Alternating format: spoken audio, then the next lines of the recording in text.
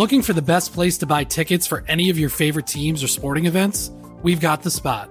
Our partner, StubHub, has been the leading ticket marketplace in the world for over 20 years, providing a 100% guarantee with every order. From a worldwide selection of live events, the widest choice of tickets and industry-leading partnerships, StubHub has what you need to purchase with confidence. StubHub, an official partner of The Athletic.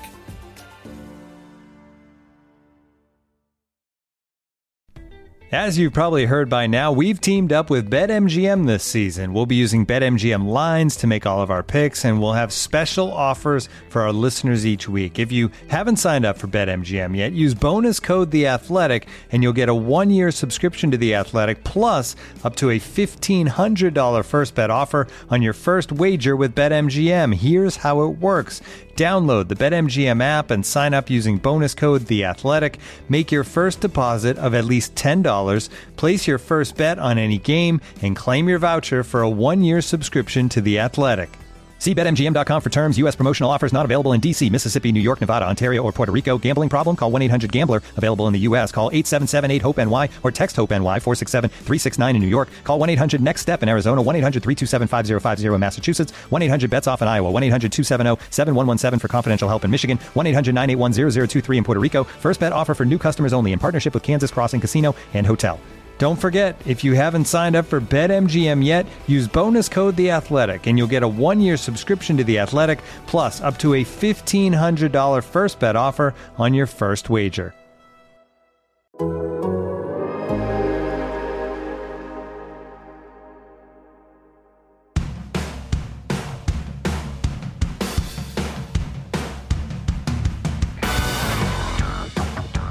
Hello and welcome to Front and Nationwide. This is the Athletics dedicated Blue Jackets podcast.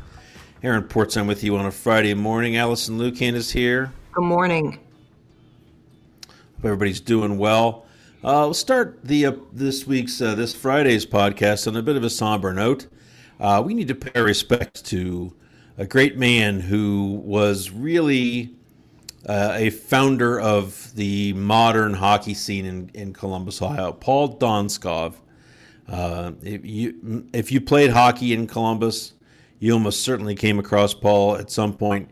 If you are a hockey fan, which I safely assume you are listening to this podcast, you have benefited greatly from Paul Donskov's life's work, which was to bring a hockey community, very much a grassroots pioneer here in Columbus, Ohio. Paul Donskov died just recently of lung cancer. Of course, his family operates the Donskov Hockey Academy in I believe it's in Westerville. They've trained all of the great players that have come through here, but they've trained literally thousands of kids at their annual hockey camps. Son Misha is a higher up with the Vegas Golden Knights. His other sons, Anthony and Matt, run the gym. They are experts in their field. His wife, Debbie. Our thoughts to all of them as they go through this difficult time. Allison, Paul Donskov, you think of the people who really cared about hockey here before it was cool to care about hockey. He is one of those guys that just jumps off the page.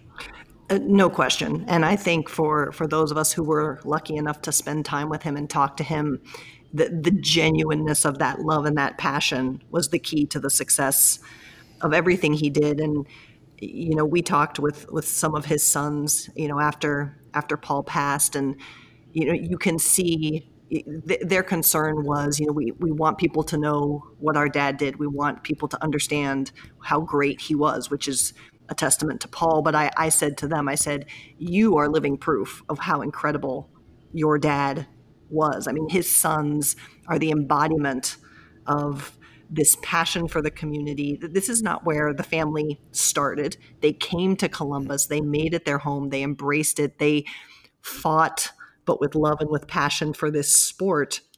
And like you said, they are the underpinnings.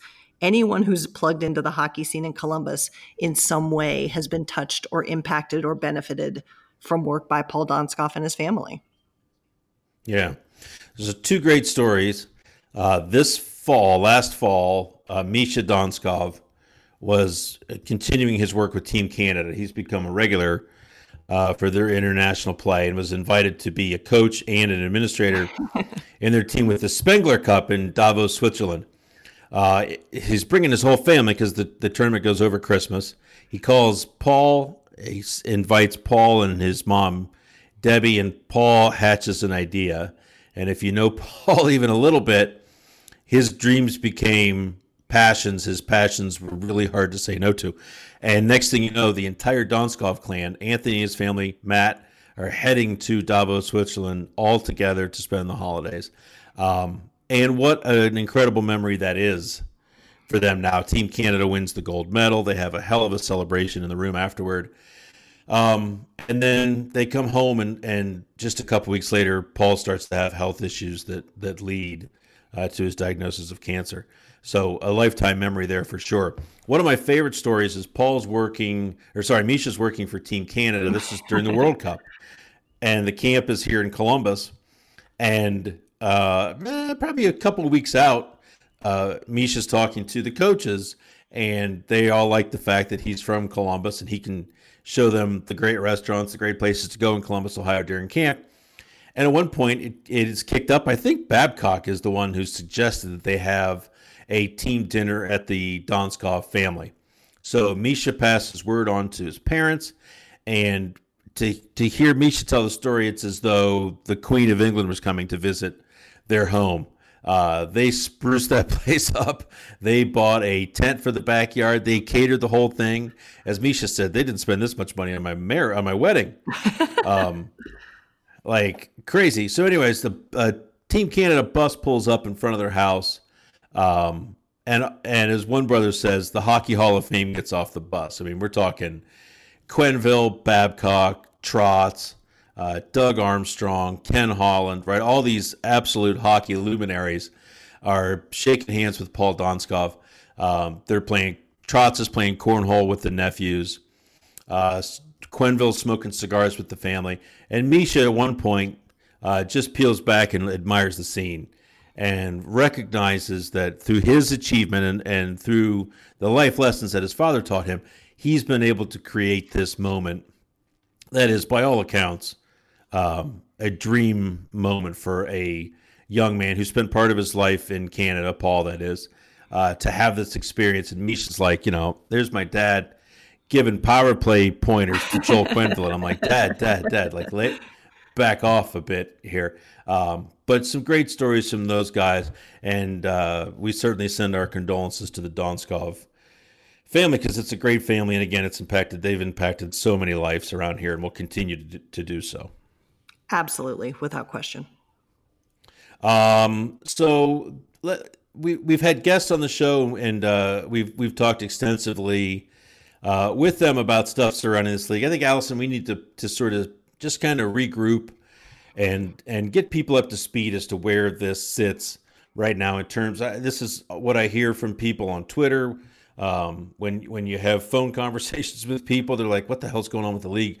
When are they going to start? As though anybody possibly knows right now. The latest information, the league has apparently assigned phases to what we're going through. We are still in phase one. The hope is that soon, middle of May, maybe late May, so 2 weeks or so minimum, the league can move into phase two, which is when small groups can start to train in NHL facilities. In Sweden right now, small groups are training. There are some Blue Jackets players that are over there skating.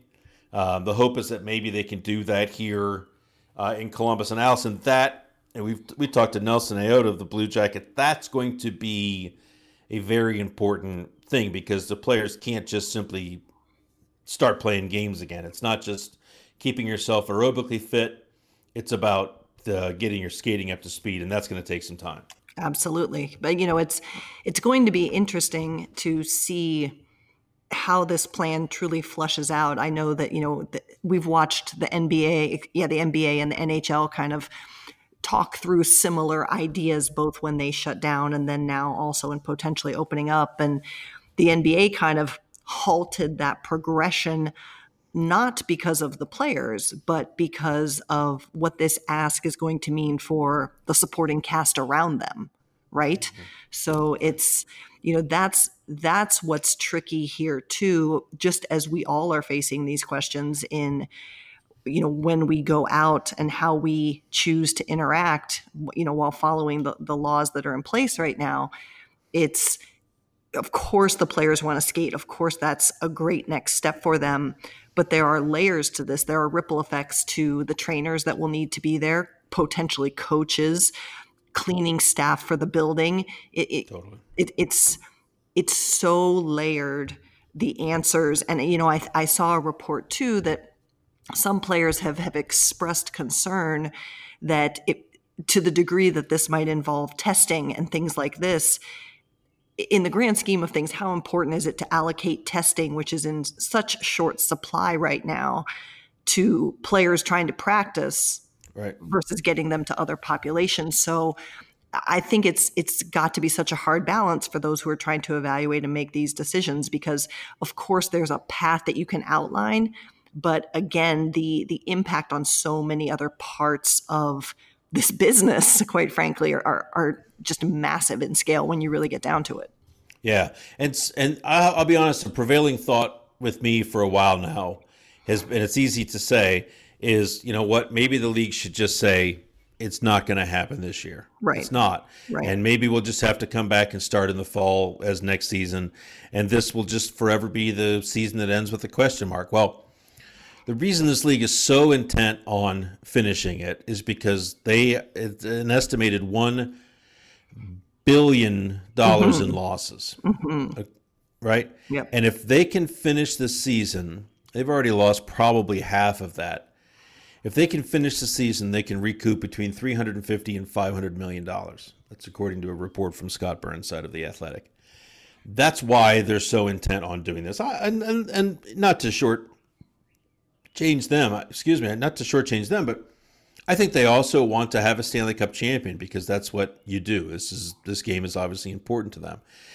But the tune has changed now a bit, where when this first started, they said that one of the key points to them is that they don't take away from next year to save this year. And that philosophy seems to be out the window now. Gary Bettman the other day said, we can start in November or December. We've got plenty of time where we could do adjustments to next year's schedule to make the next season just as impactful, just as solid and whole a season as we would normally. So I think there are some people, too, that wonder, even if they don't finish the season, can they start next season on time? I think what this boils down to, Allison, I think this is where it's at. There are no perfect answers, certainly. There may not be any good answers to this. I think the league is trying to find an approach that, first and foremost, is safe for the players, and to your point, the workers around the game that are just as vital as the players, to be honest. But I think there has been a realization that there are no good solutions to this, that there's only sort of lesser evils, lesser bads, if you will. Probably feels like modern day voting to a lot of people, where you're not picking something you're really passionate about. You're just settling for what is the best of an unfortunate situation. Is that what it's feeling like to you? Is there going to be any joy with this, or is there just going to be sort of the most acceptable among bad possibilities? Yeah, I mean, I definitely think it's the latter, right? Because, whatever, and I was talking about this with someone just yesterday, whatever solution they come up with, someone's going to be unhappy, right? Yeah. If they pick 16, let's say they go right to playoffs, the teams that are out of it by whatever method they decide are going to be upset that the season wasn't finished. Even if there is a Stanley Cup champion, there's always going to be people who go, well, yeah, but if, sure. Right? And I think that's a rough taste. I think and I get the money driver for sure. What's interesting to me, and I think most people who follow hockey know this, hockey is unique among the major sports because its major income driver is ticket sales, unlike the NFL or the NBA that have these massive TV deals. And and again, this is not the priority right now, but does this shift in what sports look like and how quickly games come back, and then again, how quickly spectators come back, does this shift an opportunity for hockey to change up their revenue model a little bit so that the impact isn't coming from a place that may not be returning quite as quickly as maybe even the game itself? You know what I'm saying? Yeah, sure. And I think they've always wanted to do that, but the TV ratings for hockey haven't been there For sure. they've been for the others. But now. The money they're going to recoup from playing, if they're able to play, and I think they're going to. I think there's going to be some attempt to play and finish it out here. That would all be from TV obligations, both national and regional. And I think there's a real drive by the league to fulfill those obligations. And it's going to be awkward at best. The league has hired an infectious disease specialist to walk them through this. So again, the issue that is way up here at the top of everything, and everything else comes underneath it, is can they do this safely? Can they do this in a way that's not going to backfire horrifically? Right. By a outbreak across the league, from people around the game getting infected, from having to start and stop again, that would be a disaster. So let's go through some of the major issues that they've got, and there are a ton of them. Like, we could get into what this does to UFAs on July 1st. Do they continue to play for their teams? Do they just sign a 2-month extension across the league that extends all player contracts by 2 months? What would the PA say about that? Do they get paid for that? I mean, do they get paid for that? Right. What happens to, it's all what happens to player compensation for bonuses? What happens to trades that were made with future considerations and such? Yeah, it's all over the place.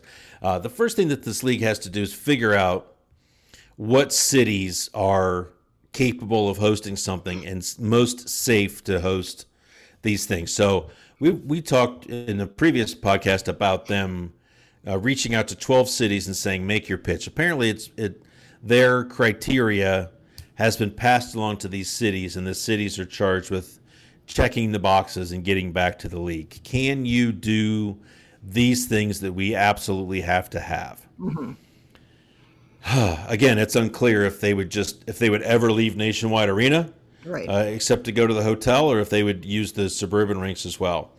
You mentioned this earlier, Allison. What about testing? Because you can be tested at 2:00 and find out at 2:15 that you do not have the virus. That's a big step forward, because before, some of these tests were taking hours or days to get back. Right. And who knows what happens in the time after you've been tested. How accurate are those tests?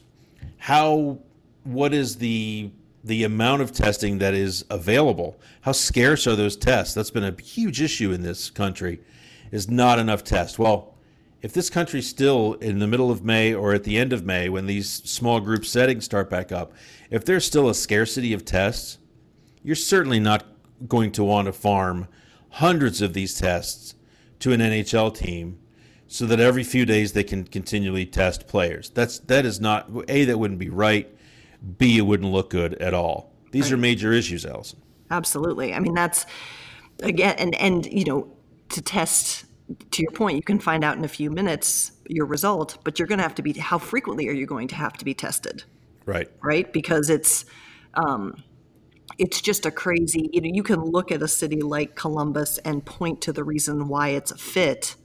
But I think what you said last is what's most important, is that it might be a fit, but is it the right thing to do? I mean, I think on the flip side, while it's certainly not hosting sold out playoff games, hosting this, whatever we're calling this divisional tournament, I guess, for lack of a better word, certainly would benefit the host city somewhat, which would be huge, for example, for an area like the Arena District in Columbus. But there's so much. I will say this. I am thankful and appreciative that when they are talking about their thought process, that they do have an infectious disease specialist involved, right? Yes. That it's not just people, smart people, but those of us who have not studied the science of disease cannot be making these decisions without people who understand it, much like we wouldn't have an NHL team without an experienced qualified coach or an experienced qualified GM. You can't go into decisions like this without someone who knows exactly what needs to be done. Yeah, and an issue that's percolating too is some of the players, like, so if the Metro Regional is held here, let's call it the Metro Regional. Like it. Would the Blue Jackets players continue to quarantine at home? Right. Or would they be forced to hole up in hotel rooms as well? Now, they've been quarantining with their family since, March 12th. Right. That is I think that could be perceived as a hell of a benefit for the host city. And if I were a visiting team, I would see that as I'm not sure competitively it's unfair. Maybe it's just one of those tough shit, life isn't always fair situations. But imagine the 7 other teams, or however many teams are here, those players being quarantined, hotel and arena, for up to 2 months. Well, but I mean, listen, first of all, there are some players. I mean, I think immediately of Nick Foligno. Is he going to want to be going home to his daughter, who they have to take special concerns because of her health? If he's interacting with a bunch of people every day, maybe he wants to, not that he wants to be away from his family, but he wants to take proper precautions. Sure. And 2 months is a long time for sure. And I know that some players have expressed the impact of that, but you also have some teams that benefit from being quote unquote on the road, right? The 2 months feels excessive, but there are some teams that like that focus and that we're in this together bunker mentality. So I'm a little split on that one. It's a benefit, but also maybe not as much as it could be, if that makes sense. Perhaps it's about the longer you play is where the impact shifts back to the traveling team. Yeah. I think the veteran players would have a real issue with that. Mm-hmm. Because the young guys would be like, yeah, great, right, life on the road. But the older players, I think, might have a lot of problems with being holed up for 2 months. That's the longest. That's the Olympics times 4. Right. Now, not every team would be like that because the season would end pretty quickly. What do they do with the teams that are totally out of it? I mean, is the expectation that Detroit is going to come back, train for 3 weeks, play 8 games or whatever they've got left, and be done again? Is there a point to that? There probably is. If everyone's playing, everyone's got to have opponents. I think people would, no offense, but I think people would be lining up to play the Red Wings even more than they were in the regular season, because what is the motivation for those players? Right. I mean, my God, at some point the motivation for these teams that are just out of it is like, don't get hurt. Right. But I can't imagine those games would be even mildly competitive. Maybe I'm wrong. Well, I mean, that's where it goes back to the things that we don't love to focus on, at least maybe, and when you talk about enjoyment of the sport, but it goes back to getting the money in, bonuses for players, assessing talent. It's all those less joyous topics that when you have a bad season, those are the things you have to say about how you get yourself up for those games every night. Yeah. What do they do with the playoff format, even if they do get in? So and I mean that not in terms of, do they just go straight to the playoffs? Do they take more? Do they expand? I don't know how the hell they expand. I've been saying this for a while. How do you make it longer than it is? Right. That seems like it's going to be hard to do. But what I mean is, I don't think you can do 8 versus 1, 7 versus 2 across the 2 divisions in the conference, because now you're moving teams again, most likely. They may have to reshape it this year so that in each division, 4 plays 1 and 3 plays 2, and then the winners play. So in other words, you're playing out of your division and then figuring out, so you're just moving 2 teams at the end. Right. rather than scrambling everybody all over the place. Right. I can't imagine an infectious disease specialist would be happy with them playing a regular season and then moving guys to different places to set up camp. And I think the idea is to have a camp and know that everybody in that camp is clean, so to speak, and then you can play with confidence. But yeah. Go ahead. No, listen. I would not want that job to figure, because again, this is going to be the year that no matter what happens, people are going to have something to bitch about. Yeah. It's just there's nothing is going to be good enough for the vast majority. Even maybe the team that, let's say there is a couple worded, maybe even that team. Who's to say? Yeah. I mean, but these are some of the things that the league is kicking around. What do you do with the salary cap, which even if they can come back and play, if they lose between $350 million and $50 million, that is in excess of $10 million per team, potentially off the salary cap. Mm-hmm. That puts almost every team in the league over the salary cap. Some teams $10 million over the salary cap. What do you do? I mean, you're going to have to change. I don't think they want teams just out cutting players. Right.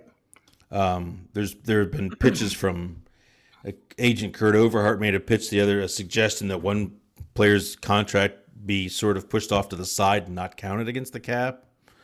I mean, at first you're like, well, there's no way the teams would approve that. And then you're like, well, hell, 25 of them might, because that might be what they need. Right. It might be the only way they can do it. Right. So there's just so much to this, Allison, that the ramifications of this are so vast and so deep.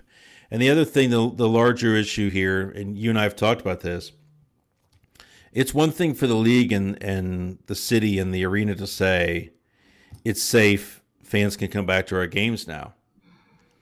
It's quite another thing for 18,144 fans to feel that way. Right.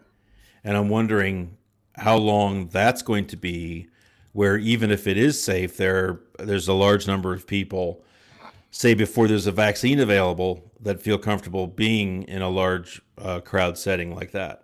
Yeah, and it's I forget who I was speaking with about this, but they made the point, because of course a common question or suggestion is, well, it's fine, you just put people every third seat or every other seat, right? And then it's social distancing. Well, that's true, but what that doesn't include is that massive flow of people that's happening to get to those seats. Yes, right. And what do you do if you're socially distancing and you're in the middle of a row and you have to get up and go to the restroom? Yes. Like it's all of that flow around. Yeah, if you could teleport people into seats that were properly distanced, you'd be fine, quote unquote, in terms of following the guidelines. But it's getting there. Who walks in, doesn't come within 6 feet of any other human when they get into Nationwide Arena, and then stays in their seat for the entirety of the game, and then exits without being within 6 feet of one another. It's just not the experience. Right. So right. It's a lot more than just getting there and sitting in your seat too. It is. There's high fives, there's shouts, there's screams, there's beer spills. I mean, God, I miss the games in the bars. I hope everybody out there is healthy and listening to this. I don't mean to depress you. Just going through some of the many hurdles that this league and all leagues are going to have to clear before they can safely put the games back on their court and their ice surfaces anymore. What have we missed, Allison, if anything?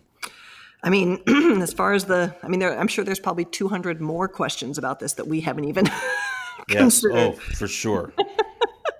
But I think it's an interesting time, and if we haven't totally depressed you, I mean, if there's more you guys are thinking about or want to kind of work through in discussion, let us know. Tweet at us, and we'll try and talk through it too on the podcast if we have any ideas, or maybe share your guys' ideas, which I'm sure are better than ours on many of these topics. Yeah, it's quite the moving target. I think it's It's going to be fascinating to see where it goes. Fascinating and a bit depressing and sad on the whole, because I think there's a great sorrow in this country right now for things much more important than sports. I mean, that should always be kept in mind. But tough times here in the world today. Thanks for sticking with us. We will be back again on Tuesday. We'll try to line up some interesting guests for you next week.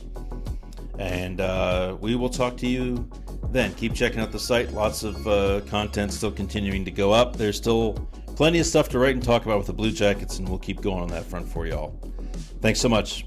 Take care.